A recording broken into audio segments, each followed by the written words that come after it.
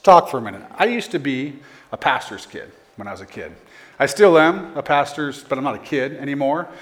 I'm too big for that now. They keep telling me. But I was always told when I was growing up that I was going to be this rebellious, terrible person because like pastors' sons, pastors' kids always turned out the worst or whatever. I thought that was kind of silly.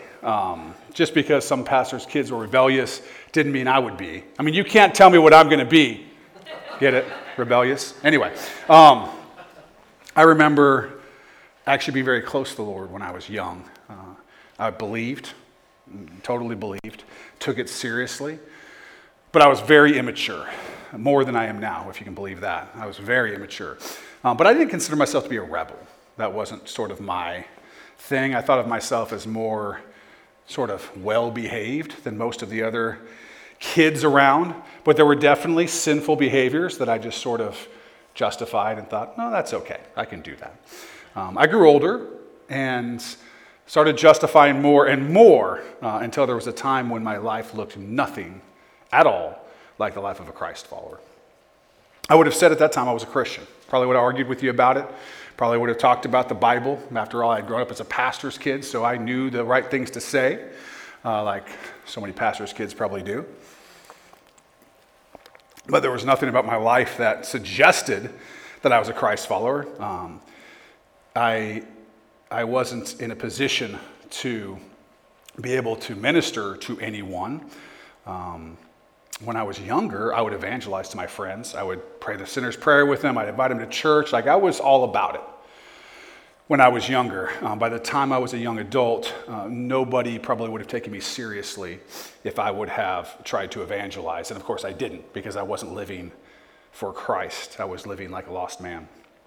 I was like the prodigal son, only worse, living in the flesh, not the spirit. And the Lord chased me down. The Lord was incessant in coming after me. He was a father chasing down his son, his child, and trying to bring me back. And I had opportunities to repent, to turn my life around, and to be a serious Christ follower, but at the time I was immature. And over time he called and he called with the sweet and calm voice of a father, and then he chastened me because the calling wasn't working. And he chastened me hard. And he brought me to my knees, literally to my knees, before God. I eventually was there, despairing of my life as he revealed my sinful heart, my sinful nature to me. And then he called me out of that place with his beautiful, gracious love. And there is nothing like that moment in my life. There is no moment in my life that can compare to that moment. There's no moment in my life that I think of as more important to me than that moment. When I was there and knew who I was and knew who he could make me and that he was willing to and understood my need for him. He set me on the right path. He gave me opportunities and he grew me and he transformed me and he's still doing it. He took away my rebellious, hard heart and showed me how to love him. Showed me how to love and serve him, how to be humble. He showed me how to love others, to serve others, to think better about others, to put them in front of me. He gave me and my wife Tiffany the grace to have a marriage that survived because of his love for us and not because of anything in us, but because of who he is in us. Gave me the blessing of loving my children, raising them. Gave me friends and family and church bodies to serve and to learn and to grow. And all of these were steps that he brought me on as he was transforming me once I had surrendered to him completely in that moment where he had to chasten me. And he drew me to himself closer and closer, and he cleaned me up, and he loves me. And I love him, and I am his. And he is mine. And I will hold on to him because there's nothing else to hold on to. And I will trust him. And I will love him in the power of his Holy Spirit for eternity. That's the desire of my heart. That's who I am. That's why I'm standing here. It's why I do the things that I do. Hopefully, Lord willing, that's why I do the things that I do. I have a heart for the one who loves me that much. It's the desire of my heart to keep moving forward. That's the desire of my heart. And all I want is to be used to serve others to have these same things that I just described happen to them. I want them to experience the love of God and of the body of Christ. Those are two things. They're the same thing in some ways, but there are two things that you just can't understand how powerful they can be if you really take advantage of them. If you'll live in God's love, if you'll live in the understanding of the love and affection and care of the body of Christ, that's you, by the way. You have no idea how much there is for you there. I want people to have what I have in Jesus Christ. I want people to thrive in the joy of the Holy Spirit. No matter what happens in their life, no matter what they go through, and I know you all have gone through all kinds of stuff and are going through, you either just got through something, you're about to get something, or you're in the middle of something. I mean, I know. Fallen world, rough times, and yet I want you to thrive and have joy in that. I want you to experience God. That's why I'm here. I'm here because of all that God has given me and all that He has called me to do. And I want you to be here for the same reason. There really isn't another good reason long term for you to be here than for you to want that also. If you don't want that also, the rest of what we have to offer here won't ever be enough to satisfy you. You've got to want to do what He's called you to do. Some of you are somewhere on that road, whether you're online, whether you're in the room today, that I've described. Maybe you're way, way past me. If so, praise the Lord. Maybe you're way back where I was when I was walking like an unbeliever, still claiming to be a believer. I don't know. Maybe you're struggling, maybe you're immature, maybe you're justifying sin. I don't know. Maybe you're growing in Christ, trusting Him more every day. Wherever you are being called by the gracious, loving pull of our Father to what's next. Wherever you are, it's about what's next. If you're unsaved, it's about getting saved. If you're saved, it's about getting baptized. If you're baptized, it's about getting discipled. Wherever you are, it's what's next. What's next? You're being pulled to growth and maturity and good works. It's where you are. Ephesians 2:10. We have Bibles, by the way. They look like this. They're in the seats in front of you. If you don't have a Bible at home, take one of those and take it home with you. It's for you. If you can't find your Bible at home, whatever, these are for you. These are free. We bought them because we want you to have the Word of God in your home. You can follow with this. It'll be on the screen, as you can see, on your phone, however you want to do that. But we're going to read some scripture today, and I want you to have something you can read with. Ephesians 2:10, for we are His workmanship. That's God's workmanship. Created in Christ Jesus for good works. What is my life about? What is it for?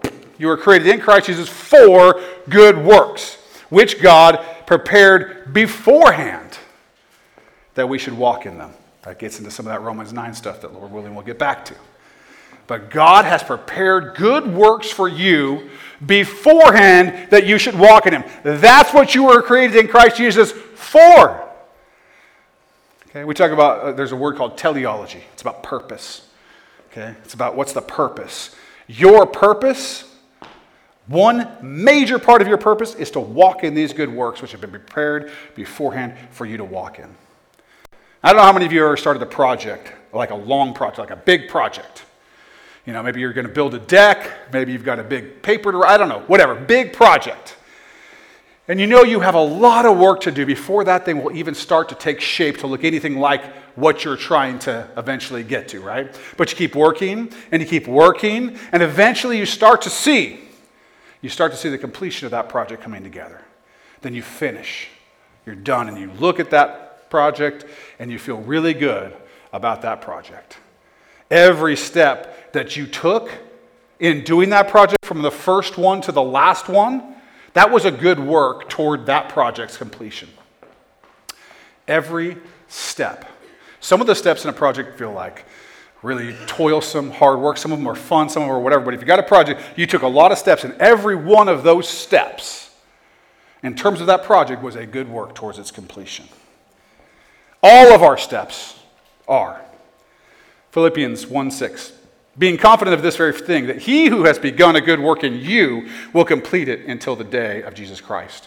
Christ is working in you step by step. Very few of you, I would say none, came to know Jesus and instantly were transformed into the perfect, mature believer. Right? Like, ever since I was saved, I've never argued with my spouse. I've been perfect. It's just amazing. It's so easy, too. That's not how it is. Christ is working in you, right?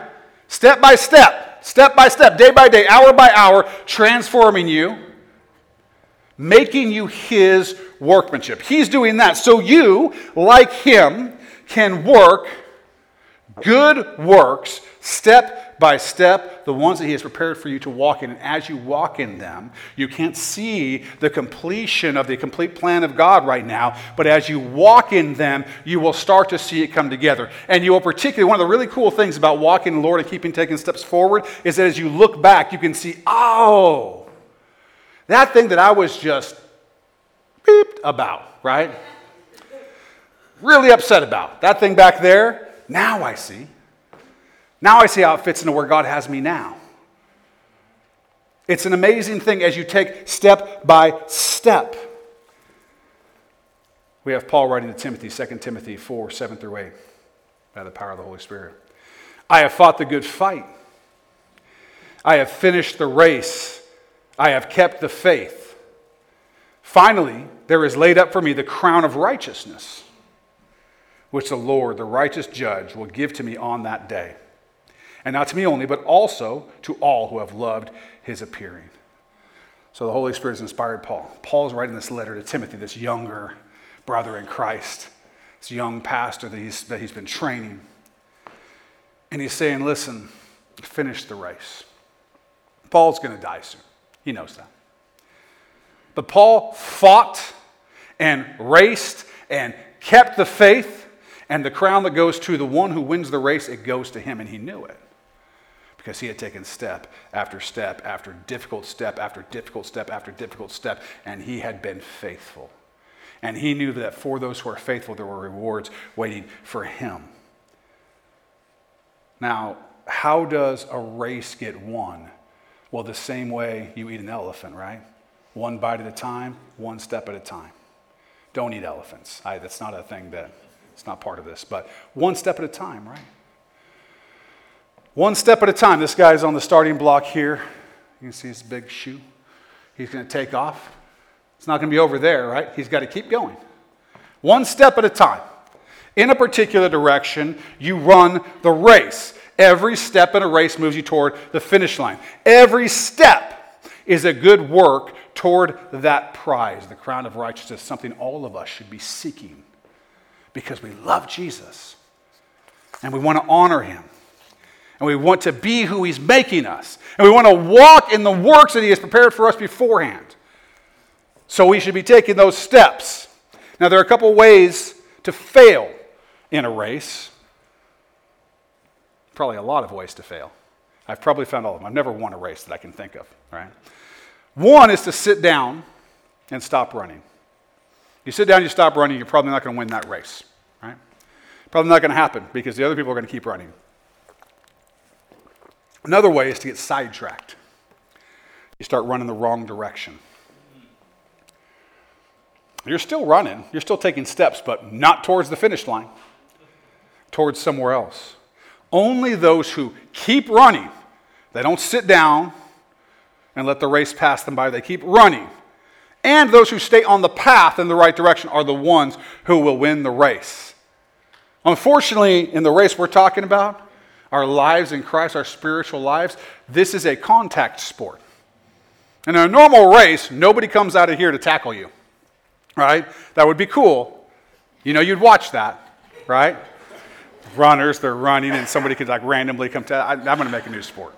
Anyway, that's not how race normally works, but in this race it is. There are those who the evil one will use to try to push you off the path.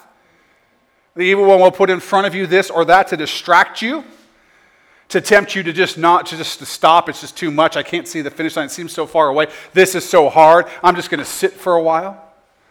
This is really difficult. There's a path over there. I'm just going to go that way. I think I can figure out how to get a faster way to the finish line, and we end up in trouble over here. Right? All of that kind of stuff. You have to keep going through times when you cannot necessarily see how far you've made it or what the point is of running at all. It's where you are sometimes. And in all this, you have to keep Christ right there in front of you. Right there in front of you. Eyes on him all the time. Not like Peter who starts looking at the waves and starts sinking, but eyes on Christ all the time. Moving forward one step at a time. Can't see anything but him sometimes. Can't see where it's going. Can't see how it's helping. All you know is that this is what he's called you to do. And you just keep doing it. That's where the race is sometimes.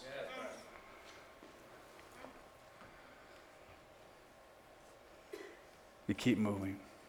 You keep growing. You keep maturing. And you realize partway through that race that a lot of the real growth and maturity that happens in the hills, happens in the hard parts of the race. Not in the easy parts, not in the easy running, if there is such a thing, okay?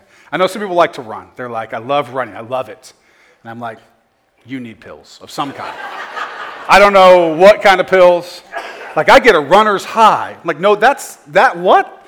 I get a runner's very low, okay? Very low. I'm like, what are we doing? I have a car. What are we doing? I remember I got in good enough shape to run. At one point, Tiffany and I were doing a lot of running. We were going to run a half marathon or something, which she did, of course, because she's Tiffany. And like we were doing this. We got to like the 8-mile race, and I had a trial that day, and I had hated how things had gone, and I was upset with the judge and whatever. And I'm running. I get to like mile 4, and I'm just like, forget this. This is the dumbest thing ever. And I just quit. I didn't do the rest of the training, and I just quit. I was done. I just like, running is so stupid. Anyway, I don't want to, that kind of running, this kind of running, I'm talking about spiritual running, this is important. Okay, I'm all about this. But the real running thing, that's not my thing. It's not my thing. But you realize that the hard parts of the run, parts where your legs are burning, right? We're back to the metaphor here. The part where it's really tough. When you get past that part, that's usually the part that made you stronger. That's usually the part that made you more mature. I count it all joy, my brothers, whenever you face trials of many kinds, right? Because testing your faith produces in you all kinds of good stuff. And so the path is difficult. We don't like difficult these days. I'm on the top of the list. Would love to be comfortable all the time. Love it.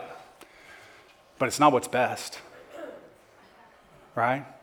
A lot of people, they don't keep going in the race. When the steps get difficult, when they're challenged to do things that require real trust in the Lord, when they're challenged to do things that they really don't want to do, that's where the race sort of stops and they have a seat. Or the race starts going in that direction over there. I'm still a Christian, I'm still whatever, but off I go because I'd rather go this way or that way. But if you keep moving, keep your eyes on Jesus Christ, the running gets easier. The joy is greater, and the peace that you have surpasses understanding. If you, during the race that God has you on, look to yourself, or to money, or to fame, or popularity, or to your own accomplishments, or sex, or alcohol, or drugs, or comfort, what's going to happen is you're going to slow down, or stop, or start running in the wrong direction. Your steps are no longer good works that were prepared for you beforehand. They're just what you want to do. And the maturity stops, and the fruitfulness dries up. And you get super focused on you, your needs. You know, people aren't nice enough to me. I'm not getting enough. Where's mine? And all of a sudden, those blossoms that were coming, boy, they just start to go back. You see it in yourself. Sometimes I see it in myself. I see it in other people. It's like, whoa, the fruit for this season is not fruitful for this person. You know? Because you can see fruitfulness in the hardest seasons of people's lives sometimes. So it's not because life is hard. It's because somewhere along the way, this person has sat down or this person has gotten sidetracked. Their focus has gotten off Christ and on themselves, or off Christ and on some other thing, on some worry, on some anxiety, on some fear. Your steps become wasted effort. They become futile. And you become lonely or anxious or frustrated or, God forbid, these days, bored. Right? That's like the worst thing you can be these days. That's why everybody's just on these things all the time, right? Chasing those endorphins. God heaven. It's not like I'm better than you. You think I haven't seen all the Instagram reels? Some of those are hilarious. We have 2 huskies. The ones about huskies are the best. They're hilarious. You can only know if you own huskies, though. The prescription is get up and move. That's the prescription. Or, if you are moving, but you're moving in the wrong direction, turn around and run back in the right direction. Repent. That's what repenting is. Turning around, right? Changing your mind. I was running this way. I thought I knew better than God. It's time to start running back, because all those steps back towards the line, those are all good works too, because they're coming back towards the line. You got to get on track. We as Christ followers do not let life happen to us. We move. We go. We're goers. We're doers. We don't sit around and watch the world go by. We keep our focus on Christ and what he's called us to do. We haven't all been called to do everything. It's how the body of Christ works. Like, you're a foot, you're a hand, I'm the butt probably, whatever. Like, we're all part of the thing, right? I get it. People have told me, they've called me that lots of times, so I assume that's what it is, right? We are, am I not allowed to say that? Somebody's going to be upset. Anyway, don't write me an email. I don't care. It's a part of your body, okay? My mom used to make me say fanny. She didn't let me say butt, so fanny. Anyway, let's not get lost in the body of Christ here, but my point is, you're part of it, right? You're part of it.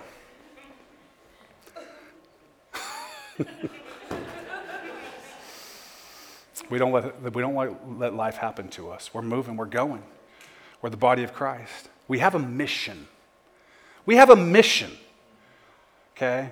When a PTA gets together, Parent-Teacher Association, they have a mission, right? They're like trying to raise money for the school or trying to do this thing or do that thing like that. Even they have a mission.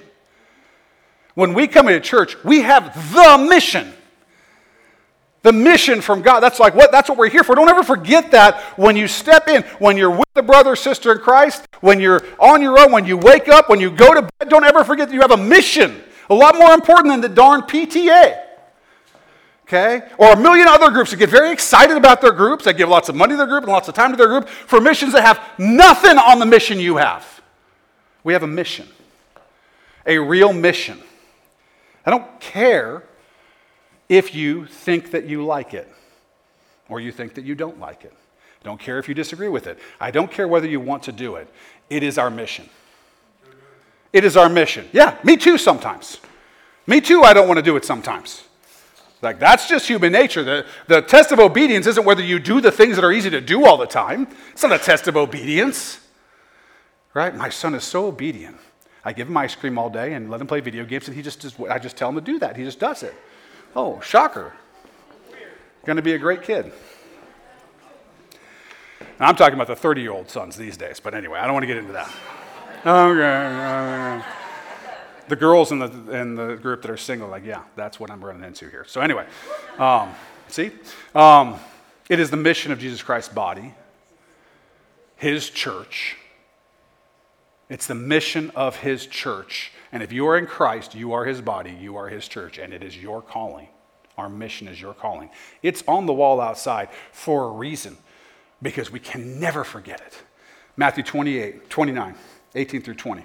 And Jesus came and spoke to them, saying, all authority has been given to me in heaven and on earth. Okay, this is who he is. All authority in heaven, on earth is his. The Father has granted to the Son all authority. And you know what he says to you? Go. You know what that means? Pop. You got the stamp. You are going in my authority. When you walk out in the world, when you sing in this church or listen to the scripture be preached or whatever you do, you are a person sealed with the Holy Spirit. Okay, the people used to carry the king's seal to show that they were doing the work of the king. You have that seal on you. That's why he tells you first that all the authority is his, and then grants you his authority. He's delegated to you a mission. Well, what's the mission? Go therefore and make disciples of all the nations, baptizing them in the name of the Father and of the Son and of the Holy Spirit, teaching them to observe all things that I have commanded you. And lo, I am with you always, even to the end of the age. Amen. What has he called you to do? To bring people to know Jesus Christ, to see them baptized, and to see them discipled. That's the mission. That's what we're here for.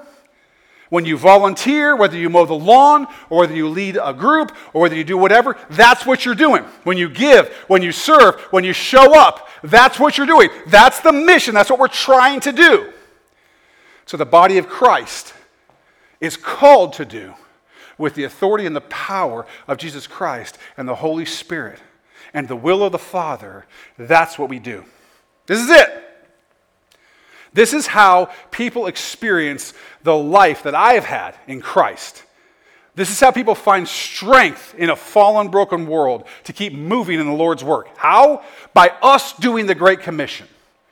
How was I drawn to the Lord? He didn't find me in a desert somewhere. I was amongst and around those who love Jesus and were doing the work of the Great Commission, who brought me, who he used to draw me to himself, who he's used to train me, who he's used to have spiritual authority over me and bring me to himself closer and closer, because they're doing the work of the Great Commission. This is not something pastors do. It's not something elders do. It's not something deacons do. It's not something ministry leaders do. That's not what the Great Commission is. Not just what they do.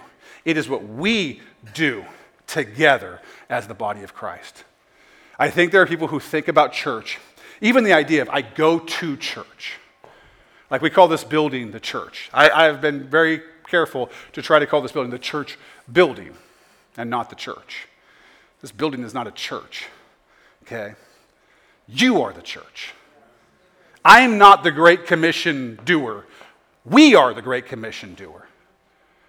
The elders are not the ones who are doing the Great Commission, and then you come and you sit and we sort of give you this thing and you go, okay, I'm filled up now, I'll go back and do my thing this week. No. You're coming and you're giving as much as I'm giving. We're doing it together. Yeah, I have this role where I do this thing. God's called me and equipped me to do this thing. You have your role that God's equipped you to do. And all of us have certain things that we do as the body of Christ. As some of you know, my wife broke her ankle a few weeks ago. It was very painful for me. And no, it was not painful for me at all. It felt terrible that it wasn't. It hugely affected her life. It really did. She cannot get around very easily without help. She cannot do the things she wants to do. And Tiffany's a worker. She likes to do stuff and get stuff done. But she can't. Not when she wants to do those things, not the way she wants to do them, because there's pain and there is a disability. We can go over and get they give us a thing to get the handicap placard, which I'm definitely doing. Because she can't. She's here today. We had to go drive right up to the thing and get her in and get her on a chair. She can't do stuff. Tiffany does not like that. She's a very independent woman, very strong woman, has lots of things that she likes to do. It hurts to be hurting like that. When the body is broken, it's rough. Her ability is affected. Broken body, right? Not just an ankle, right? One part of her body, but because of that ankle, that one part of her body that's out of commission, her whole body suffers. This one thing, it's just this little piece down here, okay? And the whole body suffers. And what the body can do is greatly affected because of just this one little piece. Now she can't get around. Now she can't do the things she wants to do because I got one piece that's not working. When we're doing the Great Commission as his body, as Jesus Christ's body, we can't have part of the body not working. There's a reason why the body life stuff is in the scripture very clearly. That the Lord has gifted each of us to do different things. That he's called us to local expressions of the body of Christ, which we call churches. which are his body, to do stuff together, to go out and do the Great Commission together. Now, if we've got a broken ankle, I can tell you, having watched Tiffany, you will not be as effective as you could be. You will hobble around in the Great Commission because not everybody's where they need to be. We need to run the race, certainly individually, walking in the good works that God prepared beforehand for us. But we need to all be doing that at the same time and together if we want to fulfill the Great Commission as his body. At the beginning of the year, we often do a Vision Sunday, right? I'll get up and I kind of talk about the how. I might talk about sort of what happened last year and what we're trying to do this year. Methodology, right? How are we going to do the Great Commission? How are we going to walk forward and accomplish the things that God has called us to accomplish? That's usually something I do in January. How are we going to do this as a body? But here we are, and we're halfway through the year, and I want to talk about mission instead of vision, because the vision for how does not matter if we are not sold out to Jesus Christ and the call of the mission in the first place. The what matters more than the how. The how has changed tons of times over 2,000 years of the church. Okay? We used to play songs that sounded differently. They might meet in a place that looked different. You go look at some of the cathedrals that exist. They're very different than this church building, the way it looks. Their methodology has changed many times. The methodology is just a way to do the what, which is the Great Commission. If we're not sold out to Christ and the what and want to be obedient to that call, who cares how? Because how is not going to get us anywhere because we don't understand what. So that's what I want to talk. Each year we're asked to submit some statistics to the Northwest District. And I'm not big on statistics myself. I'm not a fan, I have to be honest with you, when I'm asked to do that and to do statistics. How many people went to the church? How many people watched online? How many people got saved? How many people got baptized? Whatever. All that kind of stuff. I'm just not a fan of doing that. I don't like it. But, as you know, I don't like to be a difficult person. So I have Susan do the statistics.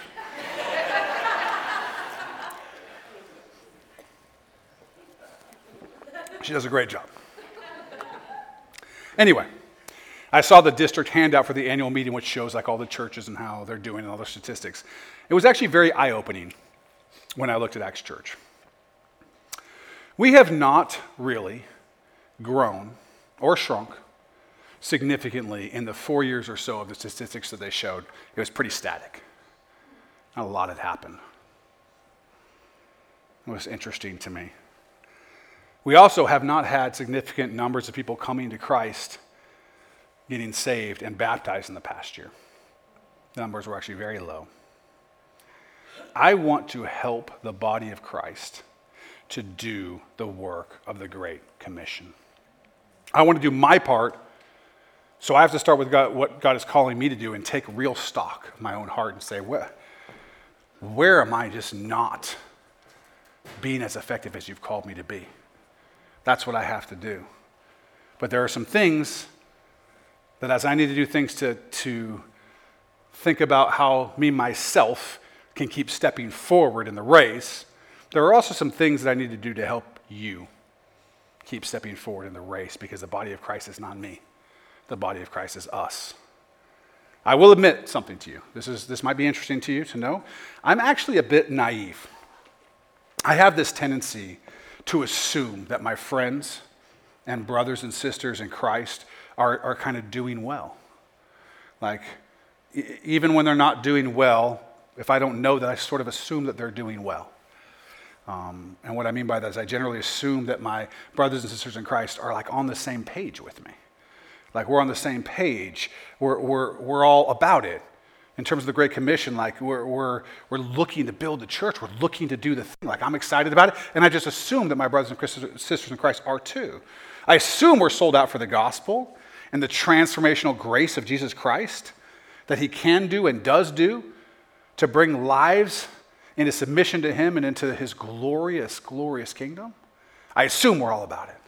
I assume all my brothers are. But the other day, I actually received an email from the people who run our giving software. So they have all the statistics, and the number of givers that they listed, like the number of people who gave this month or whatever, was way lower than what made sense to me. And I was like, wait a second, that can't be true. And so I asked Susan to run the numbers to see how many of our families were giving regularly. But before I talk about that, let me tell you my mindset for how I think about us as a church. I want you to understand sort of my heart and my mindset, how I think. A number of years ago, I had the staff make a list. It was a list of our people. It was not a list of people who occasionally attend. It was a list of people who regularly, consistently attend our services. I actually made the list because there was a couple in the church, and they had not been there for a few weeks. And I didn't know. One of the things about like being in the same building every time is the weeks can kind of get lost. And like I could be like, no, they were there last week. It's like, no, they haven't been there for 2 weeks. So that's one of the reasons I made this, because I knew they hadn't been there for a little while. So I asked, hey, I noticed you were gone for a little while. And the husband said, yeah, I was in the hospital for however long, and nobody knew in the church. Nobody checked on me. Nobody knew anything about it. And from that day, I said, we're making a list of our regular, active attenders, our consistent people, and we're going to take attendance, right? So Susan's always in the back with a little iPad. She's watching you, okay? She's taking attendance. And what happens is if people miss like a couple of weeks or so, and we don't know why they've missed, like, oh, they're on vacation or whatever, we don't know why they missed, we're calling you. We're calling you, we're texting you, we're pounding you because we want to know where you are and make sure that something like that doesn't ever happen again. And make sure that if you need something, or you need prayer, you need whatever, that we can help you. Many of you, over the years, have received some of those calls because you've missed a couple weeks, you've missed a few weeks, and we'll call. We do that on purpose. The list has changed as people have moved. People have become part of the church. You know, the list obviously changes. Not everybody who is on the list now was on the list 7 years ago, right? Like the list changes over time, but it's always representing the people who are the people, the consistent attenders, the serious folks. That list I look at as our people. I'm your people, you're my people. These are the attenders, these are the people that show by showing up that they're serious. And I'm just a sucker for serious people. It gets me excited. They make me excited, they encourage me, and we pour out our lives for one another and for the kingdom of God. I assume that these are the people who are the core, who are committed to the Great Commission, committed to seeing transformation, committed to seeing lives change. So that's that group.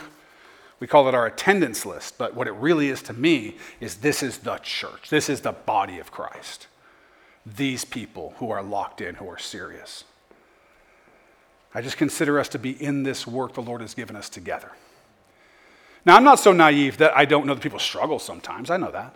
People go through stuff. People wander off a little bit over here, over there, as I have done in the past, as we all have done. And I want to minister to those with those kinds of needs and help correct and exhort and maybe rebuke where necessary to bring people back into the path, back into the race where they're supposed to be, doing the good works that God had prepared for them beforehand, all of that. But by and large, I think of that list as the team, the body of Christ, at this local expression of the body of Christ at Acts Church, the core. That's how I think of those people. So I assume, this is where my naivete maybe comes in. I assume that almost all of the people on that list are doing the thing, doing the stuff, giving regularly, serving, right? Giving generously, faithfully, serving regularly and generously and faithfully. I assume that these people are evangelizing regularly, passionately, faithfully to the people who they run into, the people in their lives. That's what I assume. I just assume that's the case because that's my heart. And like we're in this. Like that's how I think about you. That's how I think about you. There are things that we just do as Christ followers when we're serious, right? This is the Great Commission, seeing people saved, baptized, and discipled. There should be, church, there should be a regular flow of new believers, people being baptized, and people getting into the race for the prize here within this local expression of the body of Christ. That should be a normal thing. because we've been given the Lord's stamp to go and do that. He would not ask us to do that which can't be done. He would not ask us to do that which he is not going to provide for us the opportunity to do. So then we have to ask questions like, what's not right? What's not right in the body that we're not moving forward? And then we got to correct those things. Here's Paul again, Philippians 3:12 through 17. Not that I've already attained or I'm already perfected. He knew that. I can tell you for sure, I have not attained or been perfected. But I press on, right? One step after another, that I may lay hold of that for which Christ Jesus has also laid hold of me. Brethren, I do not count myself to have apprehended. He hasn't grasped it yet. But one thing I do, forgetting those things which are behind, and reaching forward to those things which are ahead, I press toward the goal for the prize of the upward call of God in Christ Jesus. That's what we do. Therefore, let us, as many as are mature, that's what I think of that list, as many as are mature, have this mind. Let's have the same mind about this, and we're pressing forward together. And if anything you think otherwise, God will reveal even this to you. Nevertheless, to the degree that we already have attained, let us walk by the same rule. Let us be of the same mind, that we're moving together. Brethren, join in following my example, and note those who so walk as you have us for a pattern. I'm not already there. I'm not all the way there, neither are you. But we press on together. I'm assuming we have the same mind about this. Christianity is not just about having good families or helping the poor or serving the orphan and the widow and the stranger. It's definitely about all those things, by the way. It's definitely about all those things. But at the core of the Christian faith, your call is the Great Commission. The spiritual life that Jesus Christ brings and our calling to walk in good works. That's the stuff. The good works that God has prepared for us. I, just like Paul, want us to be of the same mind. I want you to use my walk as a pattern. It's not perfect, but to the extent that you see me following Christ, follow what I do to follow Christ also. That's what the body's for. When it's hard and I can't see very well, I stick to those who I see doing that, and I imitate what they're doing, moving towards Christ. Let's help one another to do that. I want us to be together in this. And so I got those numbers. It turns out that the team on the attendance list, the body of Christ at Acts Church, of all those people, the families, right? I did this by families. Less than half of our families are giving regularly. Less than half. I can honestly tell you that I was somewhere between surprised and heartbroken to find that out. As I've told you before, I don't know how much anyone gives or which of you gives and which of you don't. I still don't know that. I just got numbers. I didn't get names. There's a reason why I don't allow myself to know that about who you are and which of you gives and which of you doesn't give and how much you give. I don't know any of that, okay? But I have to be honest and say I had just assumed that most of our regular attenders were with me on this. I assumed that most of our regular attenders were excited and sold out, and I was wrong. Half of the people, half of the families and individuals who regularly attend Acts Church are relying on the other half to support the ministry. That's a reality. Told you it wasn't going to be easy. I knew we had a hard time getting enough volunteers for Acts Kids, and I was always like, well, I'm bummed, but they're probably doing other stuff. They're probably helping in other areas or serving in other areas. I know, for instance, everybody can't go to Honduras. There's money issues. There's people who feel called to stay here. I've just always assumed the best, that we're all trying to fulfill the Great Commission. And I still believe that's where our hearts are.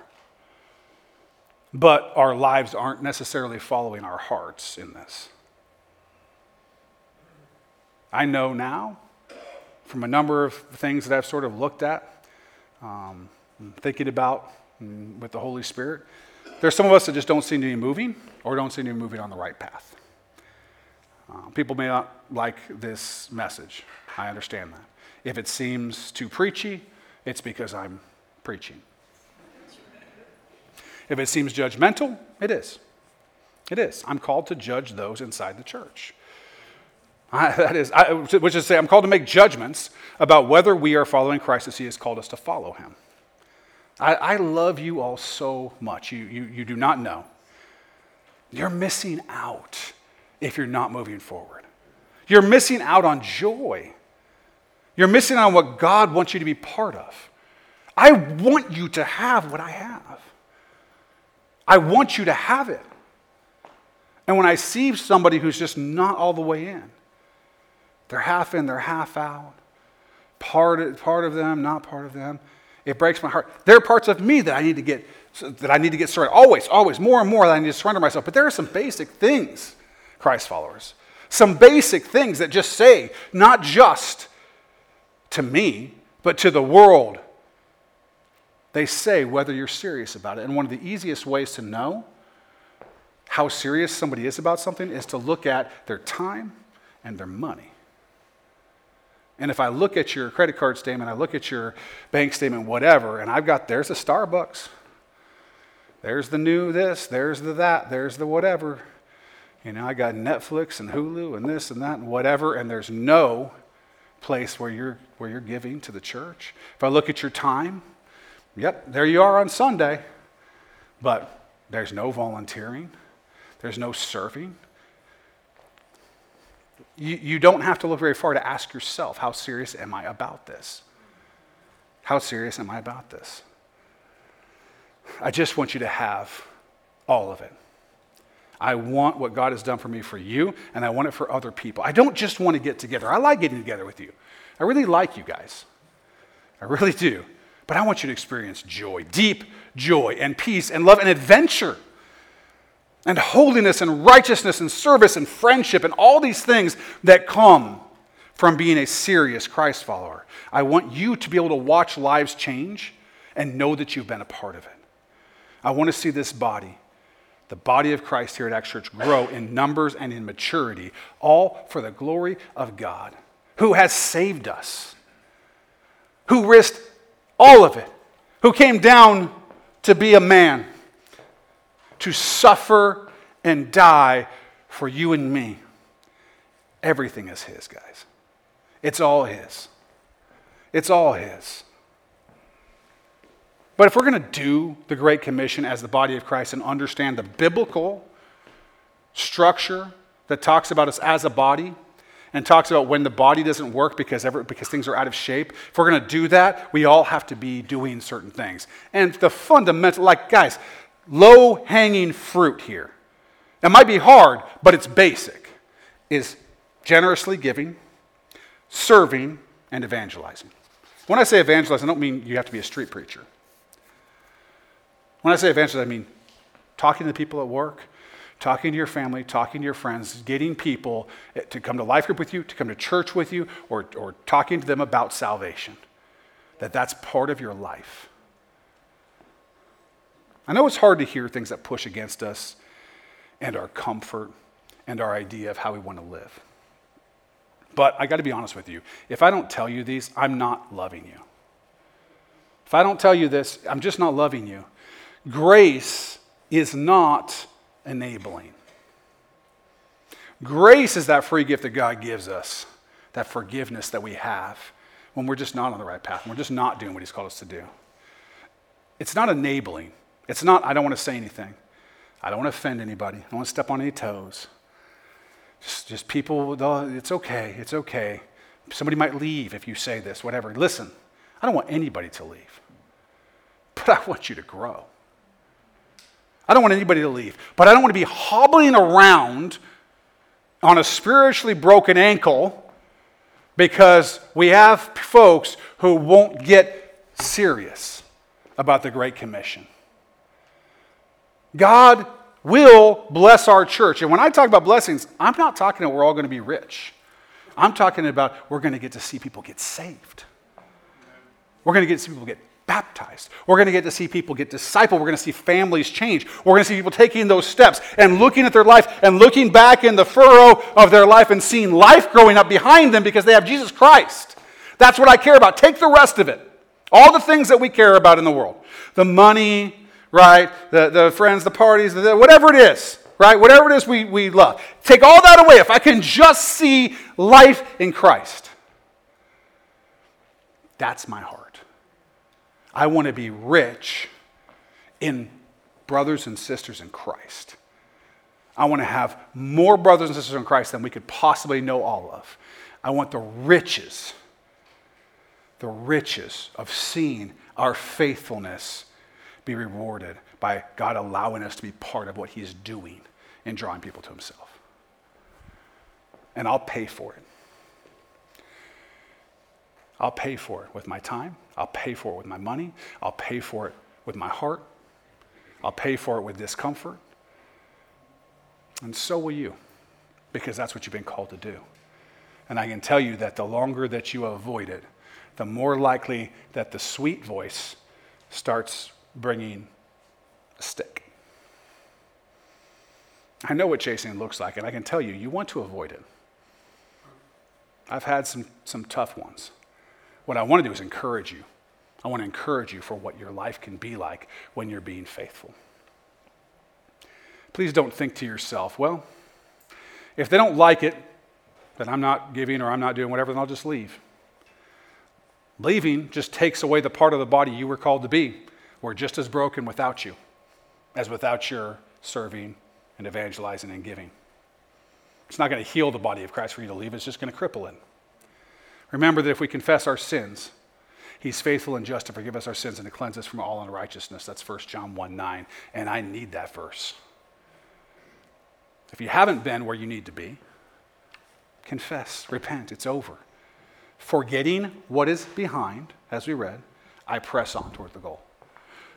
I'm not sitting here looking at anybody in this room and going, how far off the path are they? How long have they been sitting down on the side of the path? All I care about is that we get on it and go. Forgetting what is behind. Confess, repent, whatever it is. You haven't been doing what God's been calling you to, fine. Get on the path and move forward and watch what God can do. Or, if you don't, watch how difficult it is for everybody else to carry you because you want to sit. It's a real thing.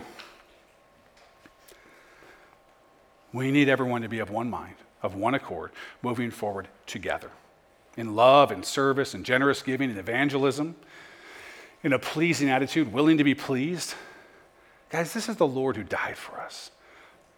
The Lord who rose again, who we serve. Everything we have is His.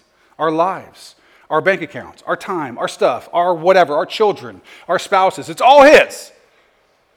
Don't hold on to that which is His. Whether it's your time, whether it's your discomfort in having to evangelize, whether it's your money, whether it's whatever. Don't hold on to those things because you think you know better. All that says is, I don't trust you, Lord. That's what we always say when we're missing the mark, when we're sinning. It's always at the end of the day saying, I don't trust you to truly provide by your means, by your path, what I really want. We belong to Him, and we are co-workers with one another.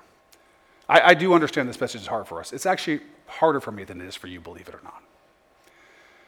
But remember that the Scripture is not just there to inspire us with verses that you would put on a coffee mug. It's not just to show us who God is and His love for us and things like that and His promises. It's also there to reprove us and correct us. In fact, it very clearly tells us that's what it's for. 2 Timothy 3:16. All Scripture is given by inspiration of God and is profitable for doctrine, for reproof, for correction, for instruction in righteousness. How many of those things say all Scripture is profitable for putting the promise of God on the coffee mug and feeling good in the morning? That's good too. But sometimes we have to let the Scripture push up against us. I know it's pushing up against me.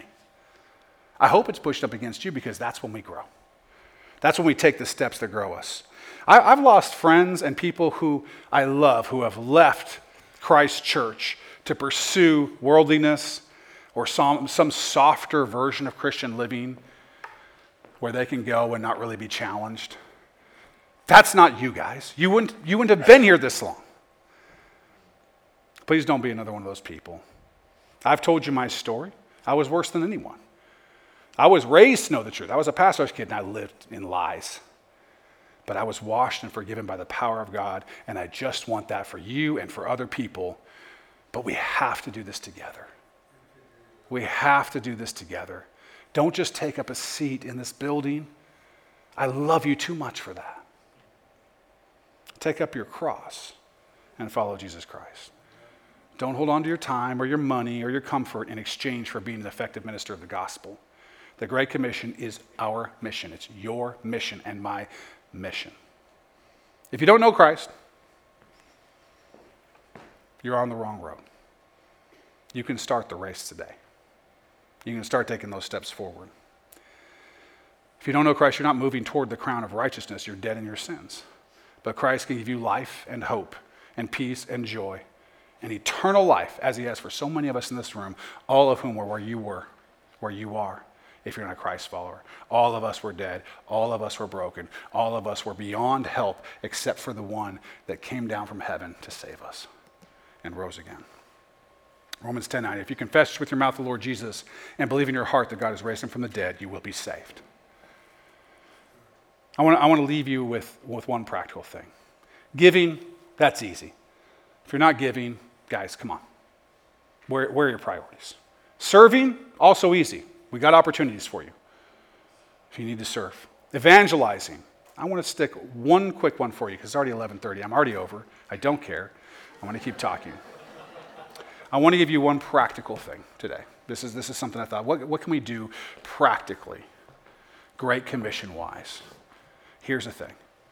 Set your alarm on your phone for 15 minutes before you normally get up. That gives you an extra 15 minutes that day. Or go to bed 15 minutes earlier, I don't care.